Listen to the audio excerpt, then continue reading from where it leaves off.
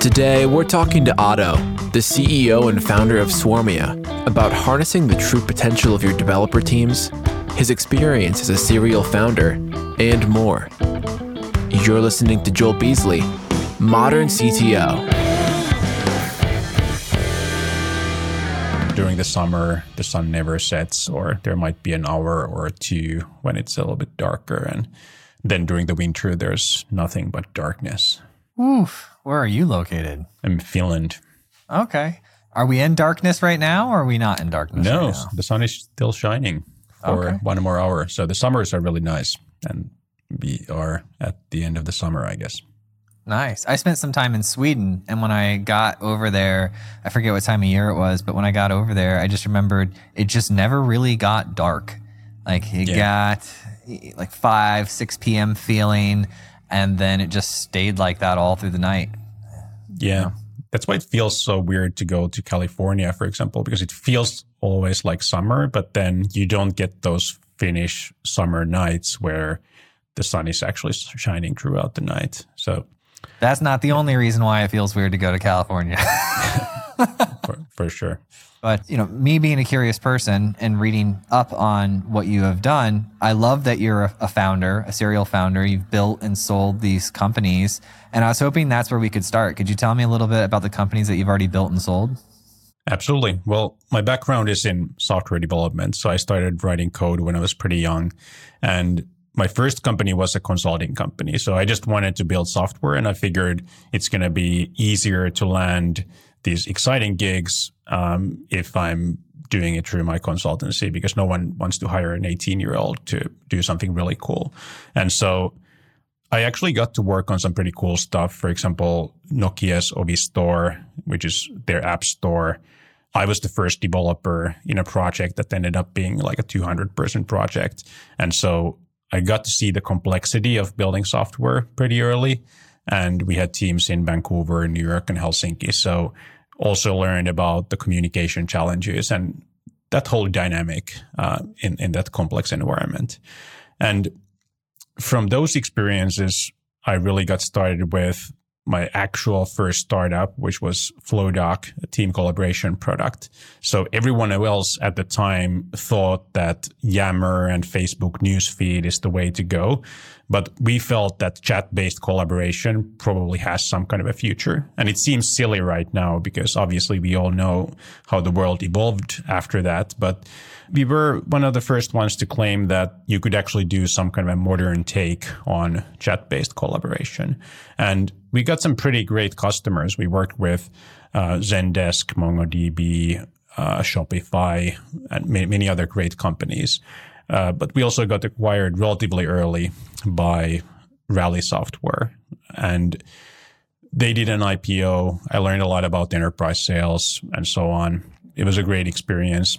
And then when I came back to Finland and figured out what to do next, I had invested in this company called Smartly.io, which is in the online advertising automation space. And they had figured out a product market fit. People really wanted to buy their product, but they couldn't quite figure out how to build it and how to make it scale. And so I joined to lead the product development teams. And we went from 30 to 350 people over those 4 years.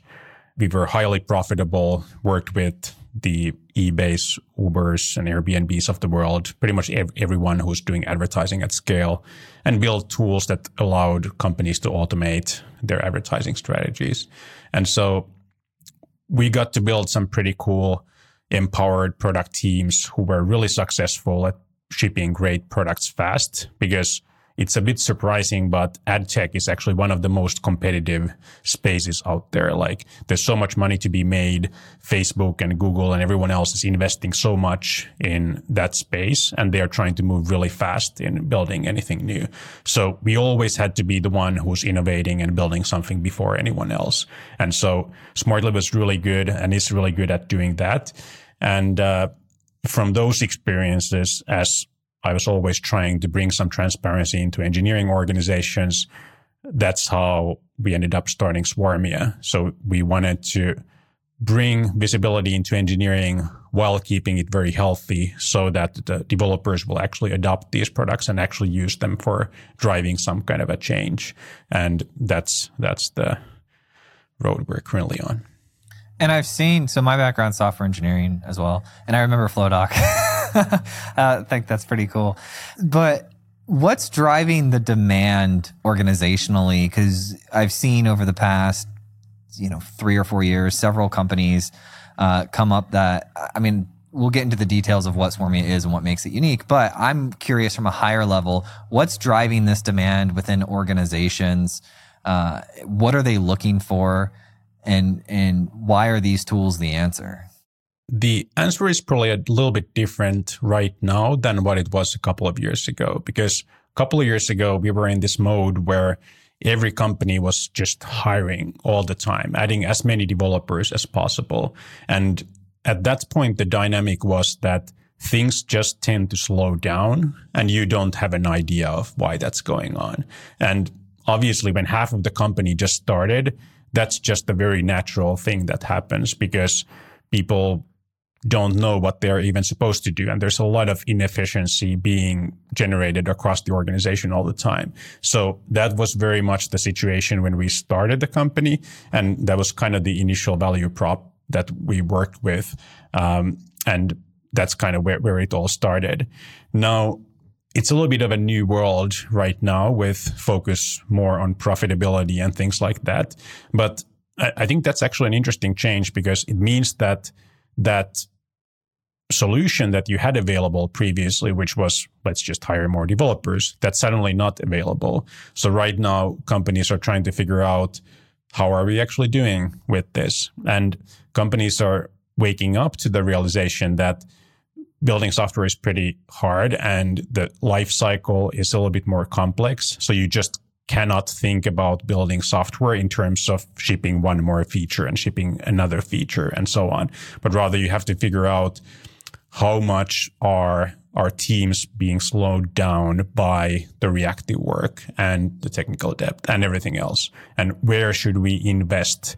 Like, where does it make sense for us to spend dollars on engineering so that we get something out of it and so on. So that storyline has shifted a little bit over the past couple of years, but really it's still about understanding engineering organizations in just a little bit more detail than what was previously possible. And what's the view? Because, I haven't been writing code for about 4 years now, but before that I did it for over 15. And so I remember seeing this trend of everybody trying to track developer productivity and focusing on different things. And a book came out that said, focus on these things. And then all these different schools of thought. Has that shaken out yet? Is that more solid? Do engineering leaders know here are the 2 or 3 things that I need to focus on when it comes to productivity? Or is it still all up in the air? It's definitely a lot more clear than what it used to be 5 years ago. So the brief history of this space is that there was a bunch of companies doing some sort of Git analytics and trying to extract data from source code repositories because that seems like the natural place to extract stuff from. Alternatively, you could have looked at the agile metrics, like just when you estimate some story points, then you follow how many story points you shipped. And some people kind of mix that with tracking velocity, which it's not. It's really about predictability of that team's own planning, but people started to misuse those concepts in all kinds of ways. And then really the first kind of scientific take on this was the State of the DevOps report, the DORA research, the book Accelerate, and everything around that. And the basic thing is really simple. They finally applied some scientific rigor to analyzing these things, but it's mostly surveys. And it's really just, usually people remember the 4 DORA metrics and think about that. But it's really about how do you iterate as quickly as possible while avoiding breaking things. And that's kind of the whole concept of DORA metrics. And then there is even another piece of research that came out a little bit later from some of the partially the same authors around something called the space framework, which basically says that you shouldn't try to have a single number that you measure, but instead look at multiple things and try to balance them and try to look at this in multiple levels, different parts of the organization and so on. So that's really the way this space has evolved. Unfortunately, people are quite framework oriented. So whenever there is a framework, people love to adopt it and love to talk about it. But really what I would recommend to most people is just using common sense and understanding the principles behind these frameworks, because they are all very solid, but at the same time, they are not solutions to anything. So just adopting a framework is not going to solve your problems, but it is likely a useful mental model that you should have when you're trying to figure out what's going on in your organization. Well, you build these tools. You've been building teams with hundreds of engineers. What do you do? Yeah, I usually just start by a couple of cultural principles that I want to apply. Things like having transparency, having the right kind of feedback culture, having the right kind of platforms in place so that there's this debate of how much empowerment the teams get versus where do we want to standardize and so on. And then you just keep iterating on that. And when you have some of this basic infrastructure and you have this visibility and everything else, then you're going to be able to make good decisions all the way. And that's about it. So it's really about creating your own organization that works for you and creating it from these principles and reasoning about what's an important thing to measure. Because, for example, for us, looking at something like deployment frequency is not super interesting because we've been doing continuous deployment from day one. That was literally when I started the company, the first thing I did was talking to customers, like 30 of them, to understand what we're building and why. And the second thing was setting up a CI pipeline so that we can continuously deploy whatever we're going to be doing next. And so we've been doing that forever. And there is no point in looking at deployment frequency for us. However, someone else who comes from a different context might find it extremely valuable because that's exactly the type of problem that they solve. So you kind of just create your own way to that and figure out how to get better every day. Tell me about I've got a question about feedback culture, but before I go there, have you seen people that look for these tools as a solution to what is ultimately underlying a culture problem? A lot of problems are culture problems. The problem is that when it's my opinion versus your opinion, these things never get resolved. And then it's really difficult to drive change in that kind of an organization. And that's kind of the problem that all kinds of improvement stalls, and there's reasons why it doesn't happen and so on. And so the way you improve this is by having that visibility, and you're going to up-level the conversations that you're having by not just arguing about some simple basics, but actually going to the next step and the next step of, so why is this happening and what are the facts behind this? So yes, a lot of times it's some kind of a cultural problem, but also people tend to appreciate the facts around this conversation. And so it is still often the right thing to do, even when that might not be obvious. So what's the feedback culture? You said that's one of the first things that you make sure you get right, transparency and feedback culture in an engineering team. Explain to me what a healthy feedback culture is. Yeah, there's different takes you can have on this. I mean, there's a popular book about radical candor, and then there's arguments against that kind of a culture. And you can kind of choose what kind of company you're building and what kind of feedback culture you appreciate. But then you should also try to make sure that you build your team and organization so that it's not a surprise for anyone that this is the way we operate. Because there's a lot of companies that are very direct and have these conversations about different topics in pull request and so on. And for someone else, it might look I want to know about your, sorry to interrupt. I want to know about your company. I don't want to know about like advice. I want to know like, what do you do? Yeah. So we want to balance the feedback in context of a few other goals that are also important in collaboration. So we talk about trust, transparency, feedback, and ownership as kind of key elements of collaboration. And it all builds on top of these principles. So, for example, trust enables better feedback culture, because when you are in a trusting relationship, you take that feedback much better, even if the wording is harsh or anything else. And for example, to build trust, you have to be proactive and you have to acknowledge that trust doesn't just automatically exist. It's a human nature that the more we spend time with someone, for example, the more we're able to build that trust. And as we see that someone is delivering and doing a good job, we just automatically build that trust. And so feedback is one of those elements, but then it comes also with counterpoints like ownership. So we also have to acknowledge that this person, for example, might own this project, and it's going to be their decision to make about whatever topic we're discussing. And so we have to give the feedback from that perspective that we made an observation, and to us it looks like this, and I would maybe do it differently, but also acknowledging the ownership piece and how that person needs to make that decision and so on. And so we talk about how you balance all of these different things, because it's not trivial. And at the same time, we want to highlight things that, like, for us, it's more important to get good results than give perfectly independent ownership about everything, because there's other companies that value ownership much more, and they might not want to get feedback about that kind of things. And we just want to be explicit about how we intend to operate.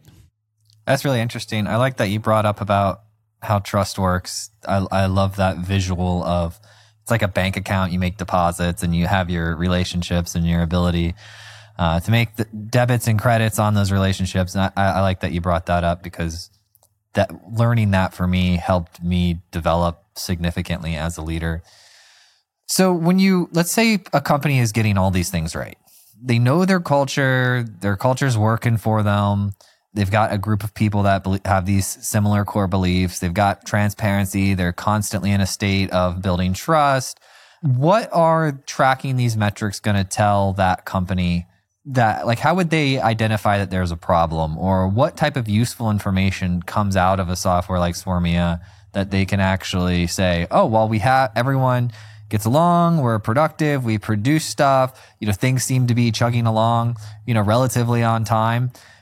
We've got this down. And then what would a system like Swarmia tell them? So there's a couple of use cases that someone might use Swarmia, for example, for.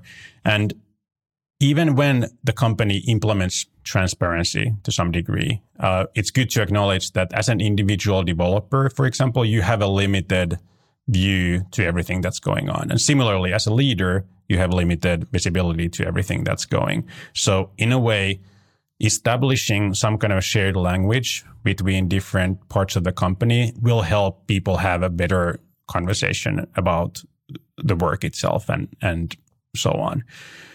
You can use a tool like this to recognize stuff that's difficult to see from your own viewpoint. So for example, figuring out why stuff takes so long. Turns out in a bigger organization, there's a lot of waiting that's related to shipping something. And these are systemic issues. Like if you have something that would really take just a couple of days of work to do, but you have 4 teams collaborating on it, it will likely take you a month or 2 to get anything done. And that's kind of often the reality. And so this kind of dynamic easily escapes when you look at it from your own perspective, which is just, what is my team doing? Are we getting everything done? Well, yes, we are doing a lot of things all the time. But if you look at it from the perspective of this company initiative, for example, it might be that even though every team is doing something really important, we're not as a company able to make progress on certain kind of things. There's also a lot of bias, both personally and in teams. So, for example, some developers prefer some type of tasks to work on, and some teams constantly avoid some type of features to work on because there would be a huge refactoring project that we need to do before getting there or something like that. And oftentimes it's unintentional, and it's not even a discussion that we have. And so when you bring this transparency into the organization, then you're going to be able to have a lot better conversation. And I also want to say that oftentimes it's actually not about metrics themselves. I know when we talk about development productivity, it sounds like it's going to be all about a number, like we're going to measure this and it's going to go up or down all the time. But that's actually not very exciting for most development organizations, because you just want to get your work done and you don't want to focus on this stuff that management is imposing on you.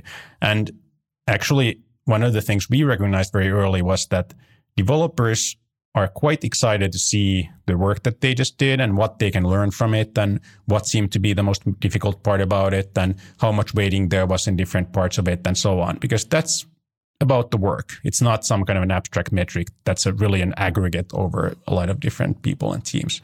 And so that's one of the ways that it stays pretty exciting. And then metrics improving are just the result of doing that and getting better at what you do and eliminating the bottlenecks as you find them. And so what are you most excited about? You've built these, you're on your third, well, you might have done other companies, but you're in this big project right now. You're building up Swarmia. How long ago did you start and where are you at today? We started about 4 years ago and we're right now about 30 employees. And we're working with some great modern product development organizations that we built the product together with. And so it's definitely a good start. But at the same time, I see a lot of potential in this market, because if we think about how software companies are modernizing their practices, and by the way, we're living in this bubble. Like we've always probably worked with the most modern companies out there and always adopted the latest best practices and so on. And it's good to recognize that there's a lot of companies that are not doing CI. There's a lot of companies that are not doing code reviews. There's even companies that are not doing source or version control. So there's... That seems crazy. Yes, but there's a huge lag in adopting some best practices. And oftentimes these best practices are adopted in form of agile transformations or something like that. And I think that's a fundamentally flawed approach to fixing a company, because when you do that, you're not able to take into account any details about anything. You're just going to roll out some kind of a big process for the whole organization and try to teach people to follow some kind of a different process. And it's really built from the process angle, which is such a small part of building great software products. So it's not actually going to fix many of your things. And when anything goes wrong, and we know that something's going to go wrong if you change everything for a big organization, then you're going to attribute those problems to this transformation and you're going to hate it. And so it's just not the way to go in adopting any better practices. So almost every company would just need to adopt a more incremental approach. And to do that, you need, for example, trust, so that the leadership can trust that we are going to the right direction and the teams are able to solve whatever are the most important problems for them. But if you are the newly hired CTO of this company and you kind of need to turn it around, are you just going to hope for the best and wait for a couple of years until you're fired from that position because you didn't get anything done? It would be really encouraging to get some kind of information that we are making progress in some front. And so in that sense, there's going to be a lot of companies out there who will find it pretty interesting to adopt tools like this to accelerate their way to more modern practices. And so I think that's something that this industry really needs. What's the hardest part when a new company is going to buy Swarmia and implement it? Obviously, in sales processes, there's all sorts of roadblocks and objections and all of that. But what's the thing that you hear the most as far as difficulty being able to bring a new product into their company like this? I think it's overall always difficult to do anything that changes the way for example, developers are supposed to work or anything like that. And that's why it's been so important for us that you can always get started without changing any of your existing ways of working. So it doesn't matter that you have bad Jira hygiene and like the issues are not always fully up to date and so on. Like that's life. That's the situation in every single company. So you're not unique in that sense. But then as you want to get towards some results, then of course you need to start investing in it and driving some change and so on. And there's so many companies where the comment is always that we would love to improve things, but we have to ship a couple of things first. So the end of the year is really busy. We're going to build everything, and then it's going to get easier next year. And then we're going to be able to invest in our developer experience and productivity and everything else. And obviously, we know that's not the case. There's going to be new stuff next year that you need to focus on. So finding time and making the case for this kind of investments is always difficult. But then when you start doing the math and thinking what kind of upside there is available, that tends to be still a very good investment.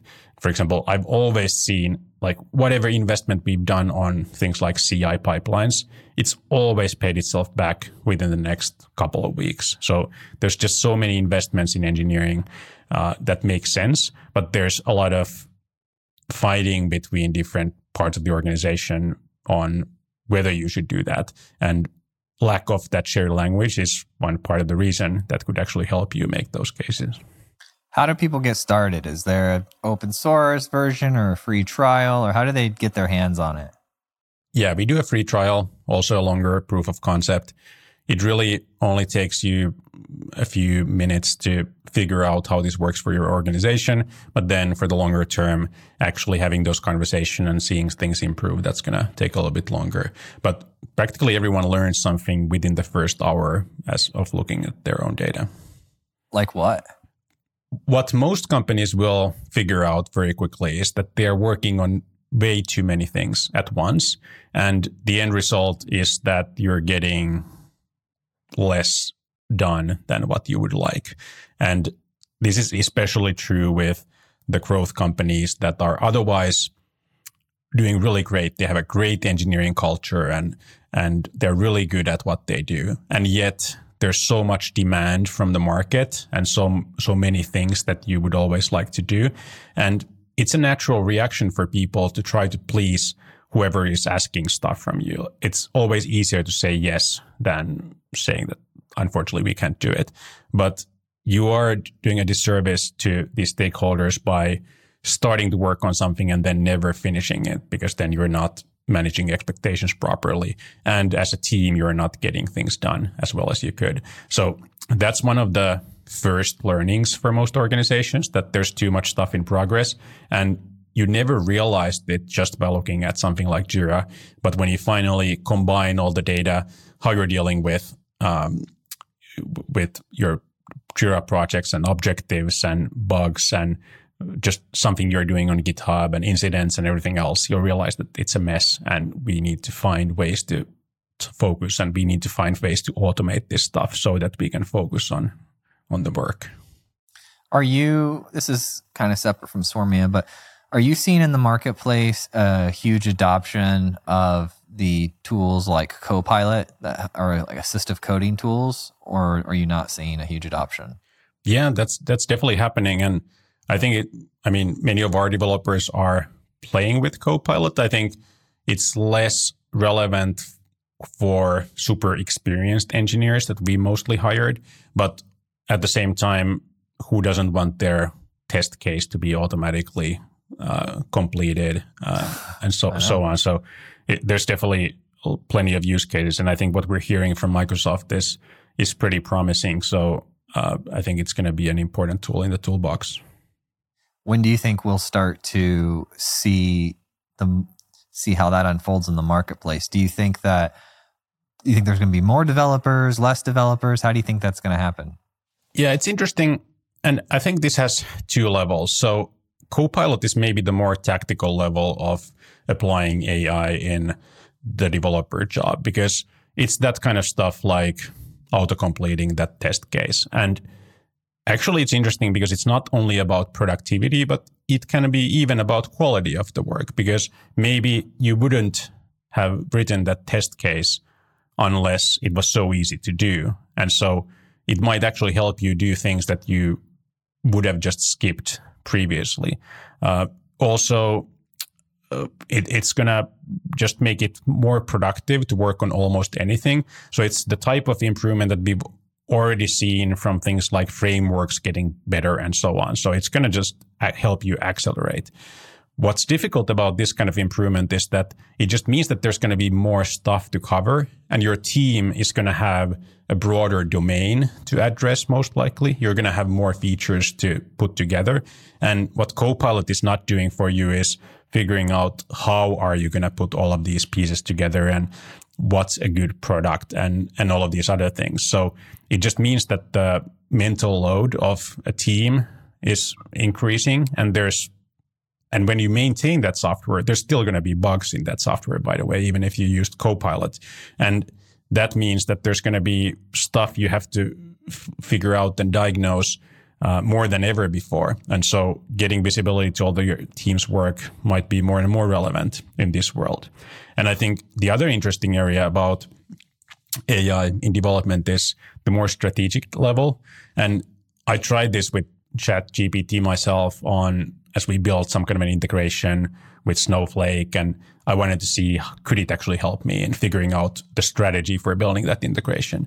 And it actually came up with an API that I should be using and the kind of logic that we should follow for building that integration and how we're going to batch the changes and so on. So that's pretty impressive. And that also means that there's going to be junior developers who are finally able to take ownership of figuring out the technical direction of their work, which kind of makes them more senior developers.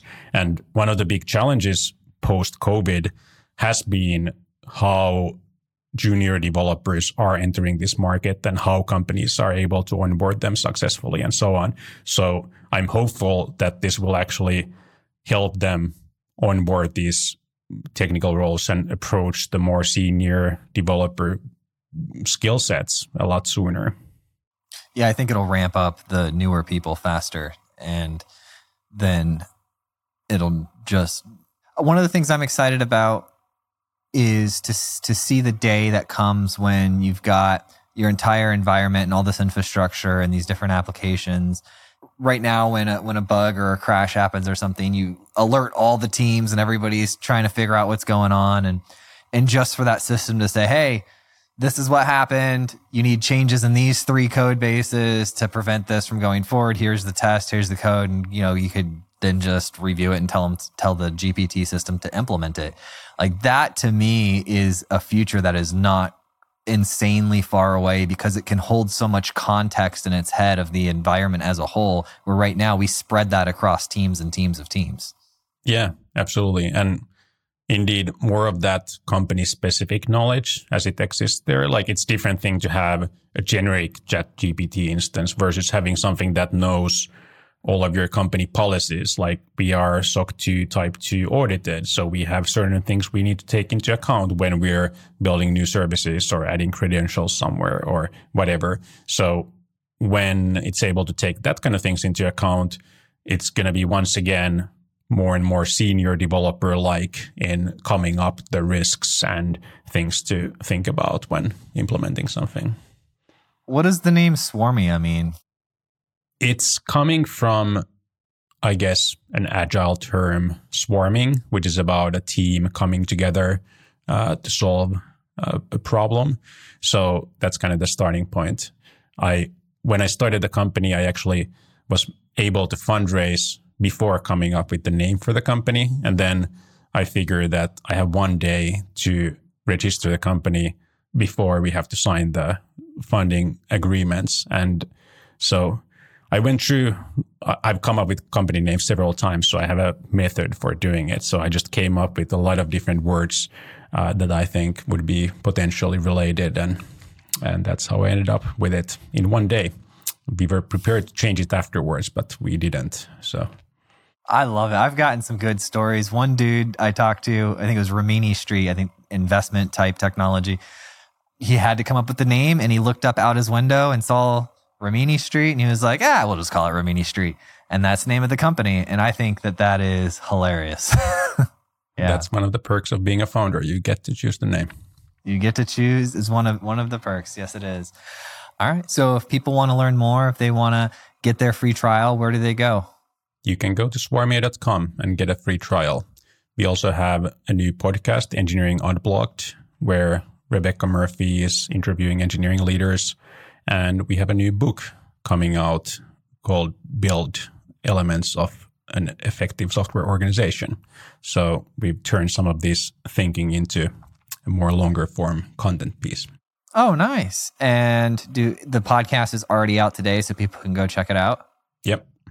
And then is the book in pre-sale or is it something that's coming soon? We have the first couple of 100 copies distributed to selected group of friends and family, but then we're doing a bigger print later this year.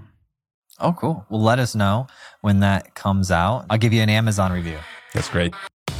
Thank you so much for listening. And if you found this episode useful, please share it with a friend or a colleague who you think would get value from it. And if you have topics that you would like to hear discussed on the podcast, either add me on LinkedIn or send me an email, joel@moderncto.io. Every time I get an email or LinkedIn message, it absolutely makes my day and inspires me to keep going.